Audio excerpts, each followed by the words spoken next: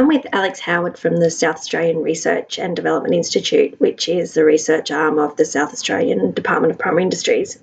Alex, in a separate podcast, we talked about your review on rodent control for poultry industries, where you provided some great information about suitable control methods for the different rodent species. As part of this review, you also looked into novel, new and different options for rodent control. Could you provide us with some information on what these different options are and how suitable they would be for poultry industries? Yeah, sure. So our review looks at a number of different products and strategies that are currently available, and then also takes a look towards the future and what perhaps the next generation of rodent control on farm is going to look like. And we sort of detailed various technologies. So you have electronic rodent control measures. These are basically devices that claim to emit electromagnetic, ultrasonic or ionic waves to repel rodents and other common pests. But there's really a lack of evidence that they are effective, particularly in a farm scenario where you're just going to have a huge burden and population of rodents.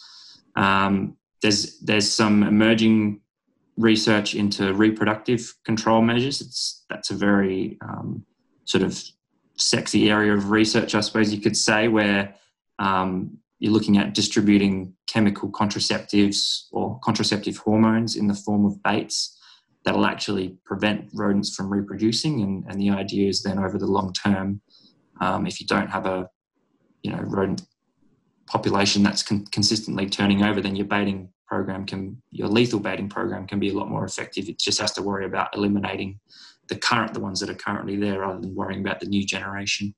But the problem with these, and there's none currently registered with the APVMA, but the difficulty with these is that they're very short-lived compounds. So they're effective while the rodents are actively consuming them, but as soon as they don't stop consuming them, or they move on, then the effects wear off, and then you just go back to where you start with.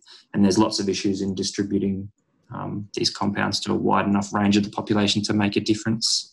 And then I suppose the last one is biological control. So through animals that are naturally predators of rodents, maybe not a control measure that most people would think of, but things like dogs and cats and birds of prey, quite effective at controlling rodent populations, but they do have issues with biosecurity. You've got an intensive production facility there that you want to keep pathogens out. You don't want anything potentially spilling over into your flock. And then also, if you've got dogs or cats on your farm, then you got to be wary, because if you're also using poisonous baits, then you can have secondary poisoning risk there. They have possible application as deterrents, but realistically, they're probably not very practical. But those are just some of the examples of maybe where rodent control is heading towards in the future, particularly with the reproductive chemicals. Thanks, Alex. That's great information. It'll be really interesting to see what happens in the future with regards to reproductive control research.